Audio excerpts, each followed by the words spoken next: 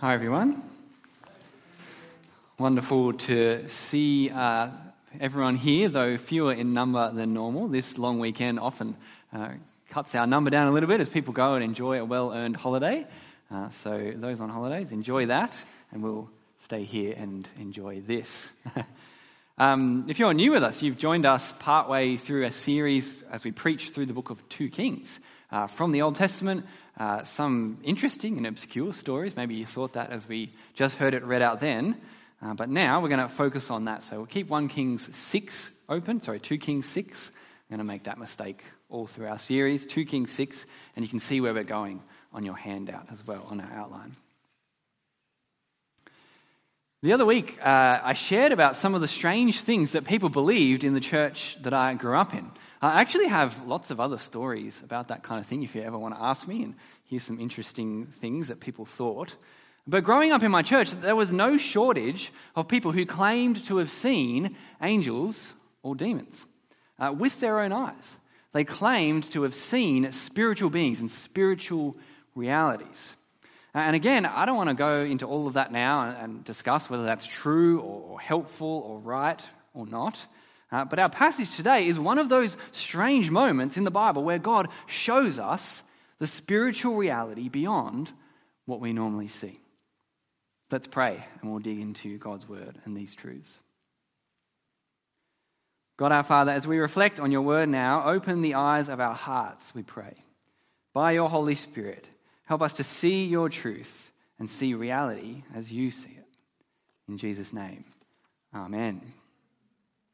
Well, today we're looking at 2 Kings chapter 6 and chapter 7 as well. Well, kind of, not really, because in these chapters what we get is 3 more stories of Elisha and Israel, God's people in the north kingdom of Israel. And we get these 3 stories, a short story, a medium story, and a long story. Now, we're not going to look at all 3 stories in detail. You can do that in your own time, and I encourage you to do that.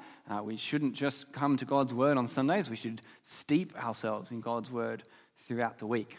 But we're going to spend most of our time on that medium-length story. But just quickly, what are the other 2 stories that are in this part of 2 Kings?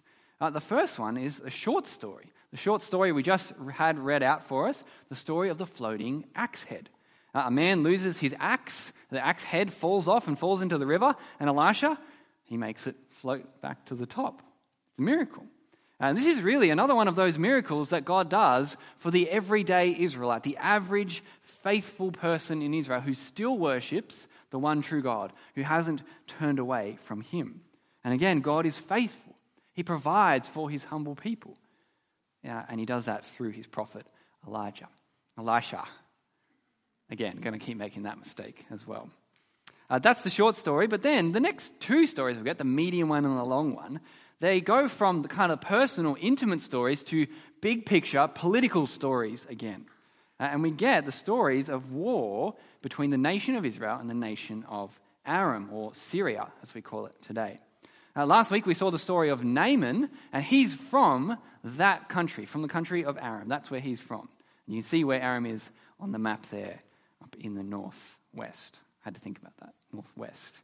And Aram and Israel, they were constant enemies throughout the centuries, always at war. And we saw it back in 1 Kings. We're going to see it as we keep going in 2 Kings. They just keep fighting.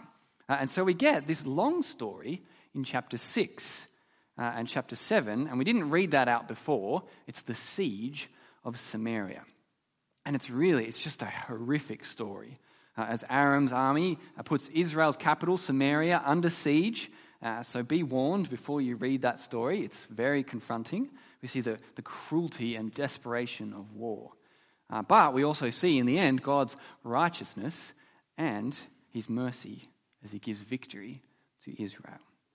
So there's a short story, there's a long story, but in the middle there's a medium-length story, the invisible army.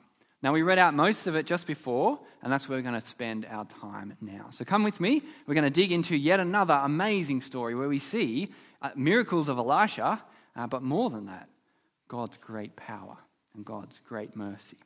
And as you can see on your outline there are 4 scenes to this story. And the first scene starts with the king of Aram and his plans being frustrated. So imagine now we're in the palace of the king of Aram, and look at verse 8 with me. It says, when the king of Aram was waging war against Israel, he conferred with his servants. My camp will be at such and such a place. Now, there's no real surprise there in those opening words. He's just going about his business as king. He's telling his servants, his royal court, his military strategy. Here's what we're going to do. We're going to send soldiers to that road or to that village, and they're going to attack. And the picture here is not of the whole army of Aram, but like smaller groups, smaller raiding parties who would go and sit by the road or who would go to a particular village and wait so that they could kind of get people as they were unsuspecting. Think of it like Robin Hood and his merry men, except these men are not very merry. And they're not about stealing from the rich to give to the poor. They're about stealing for themselves and growing their own kingdom, plundering the nation of Israel. But there's a problem with the king's plans. So look at verse 9. The king of Aram, he would send his men here or there, and everywhere he sent them, this is what happened. The man of God, Elisha, he sent word to the king of Israel, be careful passing by this place, for the Arameans are going down there. Consequently, the king of Israel sent word to the place the man of God had told him about. The man of God repeatedly warned the king of Israel, so he would be on his guard. Now we're going to get the names of either of the king of Israel or the king of Aram in this story. We don't know who they are. We don't know when it happened. But it seems at this time, God is on the side of Israel, his people. He still shows kindness to them time and time again, even though they turn away from him time and time again. So what's happening in the story? Every time the king of Aram tells his raiders, his little parties, where to go, Elisha, the prophet, he knows exactly where they're going to be. And so he tells the king of Israel, and then voila, they can be on guard and be ready for the attack. The element of surprise is gone. The king of Aram's plans are thwarted. Time and time again, Elisha, he keeps telling these things to the king, and they gain the upper hand on Aram over and over again. So Elisha here is kind of like the best intelligence analyst that you could ever dream of, or the best kind of code breaker. So think of like the Enigma machine that was used in World War II to encrypt and decrypt messages. Elisha, he can intercept and decode the messages, the communications of the king of Aram. He knows exactly what they're up to. Or I think for us in our modern day, Elisha is like our Google Maps. When you're driving somewhere and you've got Google navigation on, and the Google lady says, actually, there's a quicker route. Why don't we go this way? And you say, thank you, Google, for that inside information. Yes, I will go that way. Although she failed me last week. She took me directly into a traffic jam because of an accident. And that was, thanks a lot, Google. But Elisha, he's like the perfect Google Maps or the perfect code breaker. Why? Because God reveals these things to him. The king of Aram, he's totally in the dark. He has no idea how his military secrets are being leaked. And so he's understandably angry and suspicious. So look at verse 11. The king of Aram was enraged because of this matter. And he called his servants and demanded them, tell me, which one of you is for the king of Israel? His response is actually kind of funny because we know what's going on and he doesn't. But he flies off the handle. You're the only ones I told about these plans. So which one of you is betraying me and leaking information to the Israelites, to the king of Israel? Who's the mole, he says. But Aram's military intelligence, they've been doing work of their own and they've worked out what's going on. So verse 12. One of his servants said, kind of like trembling as he says it, no, my lord the king, Elisha, the prophet of Israel, he tells the king of Israel, even the words you speak in your bedroom. Isn't that a chilling thought? Would you like people to know the things that you say in the privacy of your home, the privacy of your own bedroom? But that's what God reveals to Elisha here. And didn't we see the same thing last week? Think about Gehazi, the servant of Elisha, who we met last week. He tried to lie to Elisha, but he said, didn't I see you when you did that thing? Didn't God reveal it to me? It may sound like a simple truth, but what do we see here? We see that God is all-knowing. He's omniscient, it gets called. He knows all that there is. He sees all that happens. Nothing is outside of his view or his understanding. The words we say in private, our very thoughts, nothing is hidden from the all-knowing God. And here, God chooses to reveal some of these things to the prophet, to Elisha. And he does it for the sake of his people, did you notice? God again shows he is for his people. He works for their good. He keeps his covenant with Israel. He's faithful. He keeps drawing them back to himself time and time again, showing grace. But that truth, that God is all-knowing, that should be a truth that humbles us, right? Humbles us before God. But the king of Aram, he's not humbled by this. He's enraged and he's determined to do something about it. And so then we get scene 2, God's invisible army. Look at verse 13 with me. The king of Aram, he sets out to find Elisha. So the king said, "Go and see where he is, so I can send men to capture him." When he was told Elisha is in Dothan, he sent horses, chariots, and a massive army there. They went by night and surrounded the city. So the king of Aram, he's a man of action. Straight away, he sends troops to go and surround the city of Dothan. He goes at night, so he has the element of surprise. And again, we see the character of the king of Aram, don't we? You can kind of see what he puts his trust in. What does he trust in? His own military might. He's an arrogant man. He thinks he can get the upper hand by a show of power. But it's also a little bit funny, isn't it? Because he sends his whole army, the whole nation's army, to go and capture one man. It's over the top. It's out of proportion. And so he looks like a fool. You need your whole army to capture one man. But also, think about it. If Elisha knew about all of Aram's raids, if he knew the very words that the king speaks in his bedroom, wouldn't you know about this too? Did the king even stop to think about that? Seems not. It seems like he thinks he can win. He can just get rid of pesky Elisha, and then all will go well for him. So what happens? Well, when Elisha's servant gets up early and kind of starts his duties for the day, maybe he steps out the front door, and as he kind of bends over, picks up the morning paper and yawns and stretches, he suddenly sees, surrounding the city, is the whole army of Aram. Massive army. So he rushes back into Elisha and says, "Master, what do we do? We're goners. It's over." Look at his response, Elisha's response in verse 16. He's cool as a cucumber. Elisha said, "Don't be afraid," and listen to this, "for those who are with us outnumber those who are with them." You can imagine the servant saying, "What are you talking about, Elisha? Who is with us? There's no army here. We're sitting ducks." But according to Elisha, there is more on their side. And so we get this incredible moment. Look at verse 17 carefully. It says, "Then Elisha prayed, 'Lord, please open the eyes and let him see.' So the Lord opened the servant's eyes. He looked and saw that the mountain around the city was covered with horses and chariots of fire all around Elisha." What's going on here?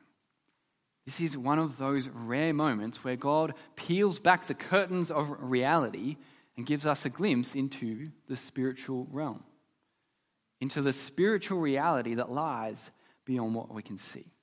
So what does he see? You have to picture it.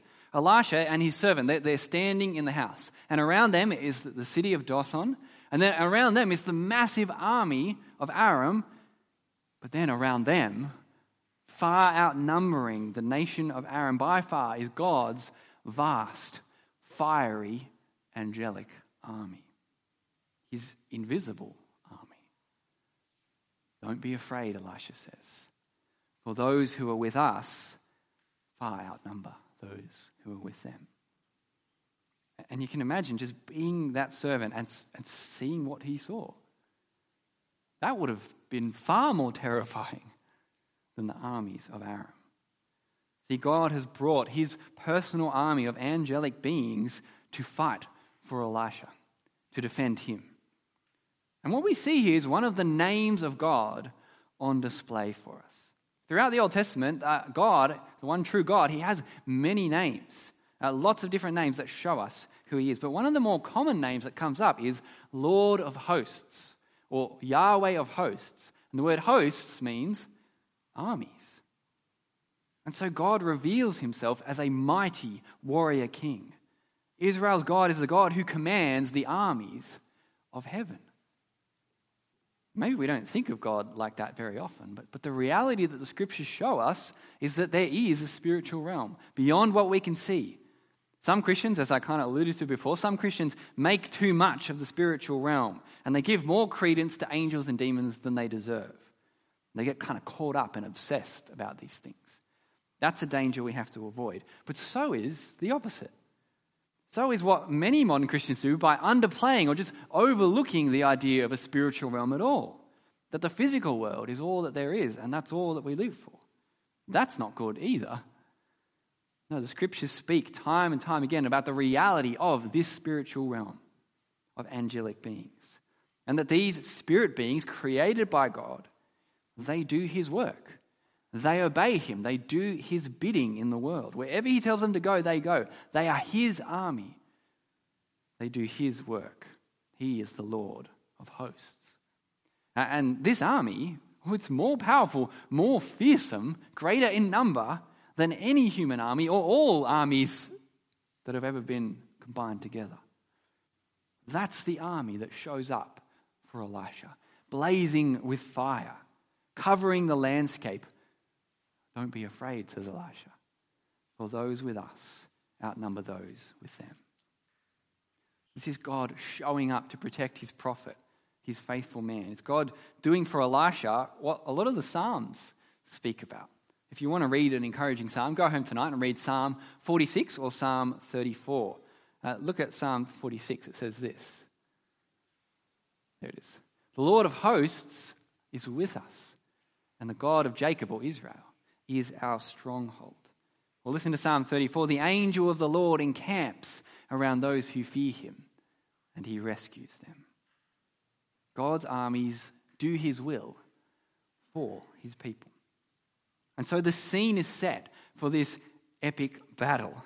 In the movies when all the armies are lined up, ready to charge, there's tension in the air, there's fear, and the king or the general raises a shout and they all charge in. It kind of reminds me of this. Our Saturday night Invest Challenge, our competition, when we went away together in August. I felt like the spirit of the moment came on us, and we were ready to go into battle.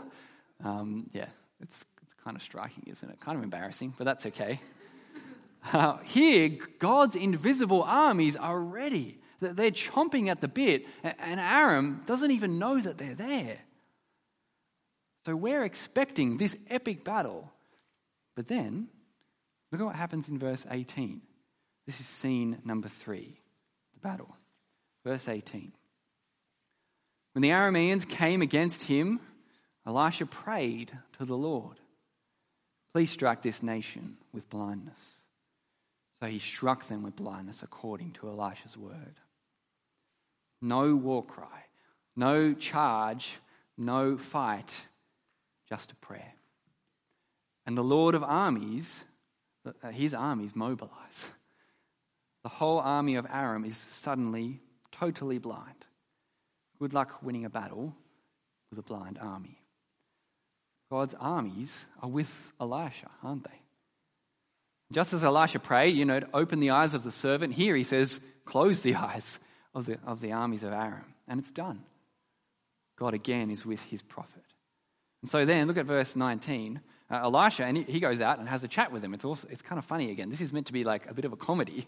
Elisha said to them, "This is not the way. This is not the city. Google Maps has sent you to the wrong place, guys. Follow me and I'll take you to the man that you're looking for." And he led them to Samaria. It feels a bit like one of those Star Wars Jedi moments, doesn't it? These are not the droids that you're looking for. But this is not a Jedi trick. This is God at work powerfully through his prophet. So they follow Elisha. Well, what else are they going to do? They're blind, they're terrified, they're totally confused. And so Elisha, the one they're hunting, leads them to Samaria, the capital city of their enemy. And it's kind of meant to be funny again. It's meant to be like, this is just a laugh. And what does Elisha do? He prays again, an effortless prayer. Lord, open their eyes. And suddenly, the army of Aram sees. And they realize they are right in the heart of enemy territory. They're in the capital city. There's nothing they can do. They're totally surrounded. They're sitting ducks now. It's over for them. See, the Lord of armies is with Elisha. He's fighting for his people. And so the battle is won. God miraculously delivers these enemies on a silver platter. And so, scene 4, we get the resolution. And it's unexpected. What happens to the army of Aram? Look at verse 21 with me. It says, when the king of Israel saw them, they saw the army of Aram, he said to Elisha, my father, should I kill them? I will kill them. The king, he's a bit trigger happy here. But it seems that the king of Israel at this time, he was more faithful than other kings or maybe than at other times. Because here he's listening to the prophet, isn't he? He asks the prophet what to do. He calls him father, a term of honor. So maybe at this time Israel was doing better at following their God. But we don't really know. And what we do know, though, is God chooses to show grace to his people here, despite their sin, despite their rebellion. And here God chooses to give Israel relief, and he does it in an interesting way. You see, there are times when it is right for Israel to destroy their enemies in the Old Testament, and that's God's will, but not here. Look at verse 22. Elisha says, don't kill them. No, give them a meal and send them home. And so that's what they do. And it's actually this really wise move. Elisha's wisdom, God's given wisdom, well, it reminds me of what Jesus says. Jesus' words, love your enemies, do good to those who hate you. Instead of picking a big fight with Aram and causing them to hate them even more, making things more politically tense, well, Elisha suggests diplomacy. Give them a meal, send them on their way. And you can just imagine how humbling that would be for Aram. Here's Aram at the mercy of Israel. Israel could have slaughtered them all and won the decisive victory. But this way, Elisha's way, means that lives are spared and Aram is humbled. They set out for war. They set out to show their power. And instead, they're given a meal and sent off with their tail between their legs. Their efforts have come to nothing. And they go back to their king ashamed. Now Aram knows that they can't win. God's armies are with his people. God has opened their eyes to that. And so they leave Israel alone. The last verse says they stop sending raiding parties. God gives relief to his people, Israel. And at this time, God chooses to show mercy even to his enemies, to the nation of Aram. It reminds me of Jesus' words, God is gracious even to the ungrateful and evil, which we should just be so thankful for. We fit in that category. So that's the story of our passage tonight. But as we bring it together, what are the big things that we see here, the big lessons? We're just going to finish with 2 big lessons from this passage today.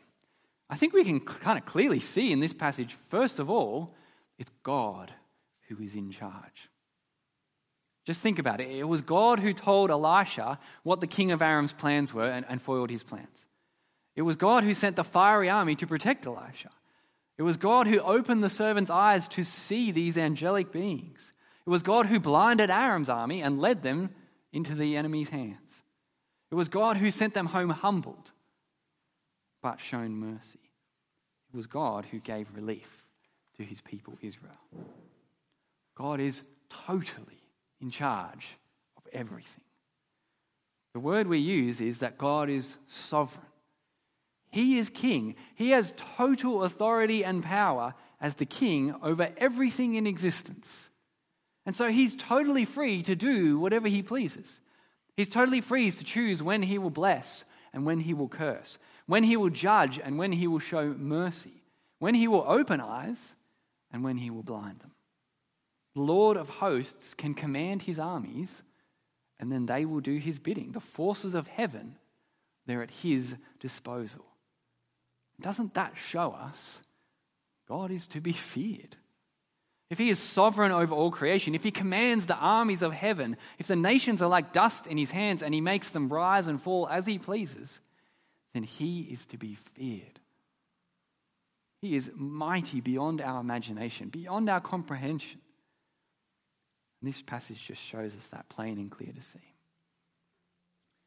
But the truth that comes alongside this great truth is that God is for his people.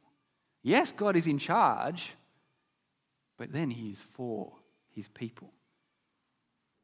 He uses his mighty power. He is fearsome, but then he is merciful. And he uses that sovereign power that he has for the good of his people. And haven't we just seen that in 2 Kings recently?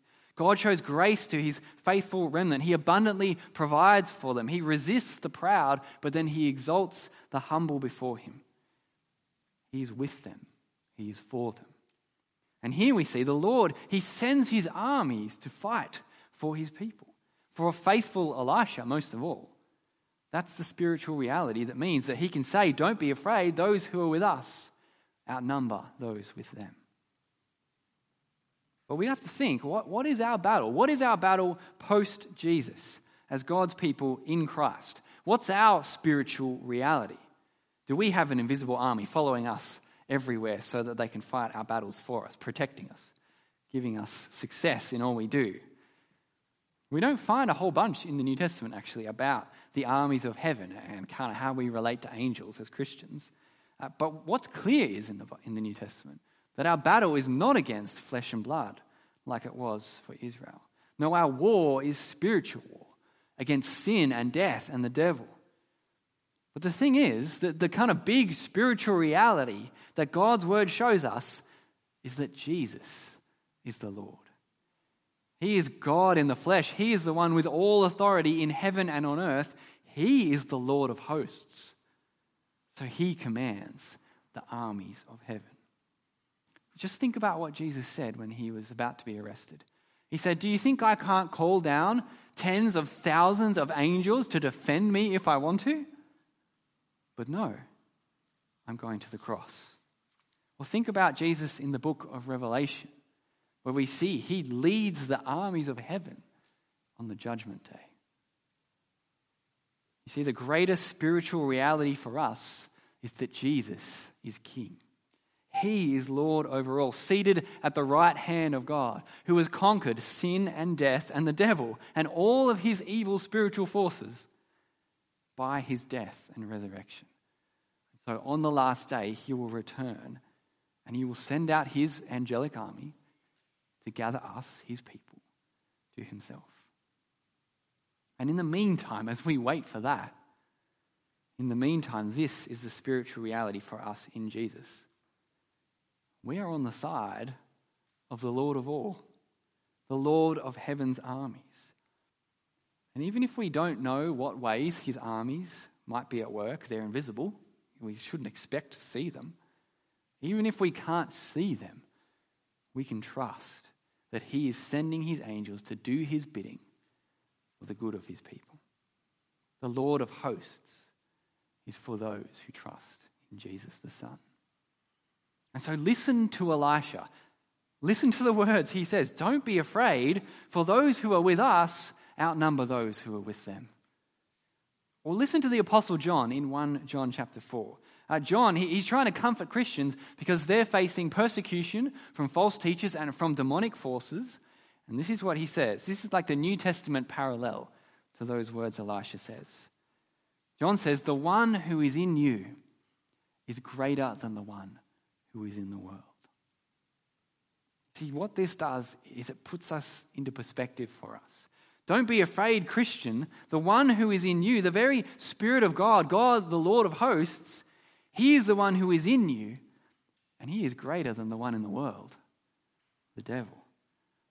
The Lord of heaven's armies are greater than the devil and his demons. The world listens to him. The world is led astray by them, but not you. spiritual reality is that you have come to know Jesus. And so you've come to know the God who is the Lord of hosts. His Spirit is in you. All of this means he will ensure that you are kept safe until that final day, safe in his kingdom now and for eternity. Nothing can stop him. Nothing can stop his heavenly armies. And so as you do life day by day, well, remember that spiritual reality.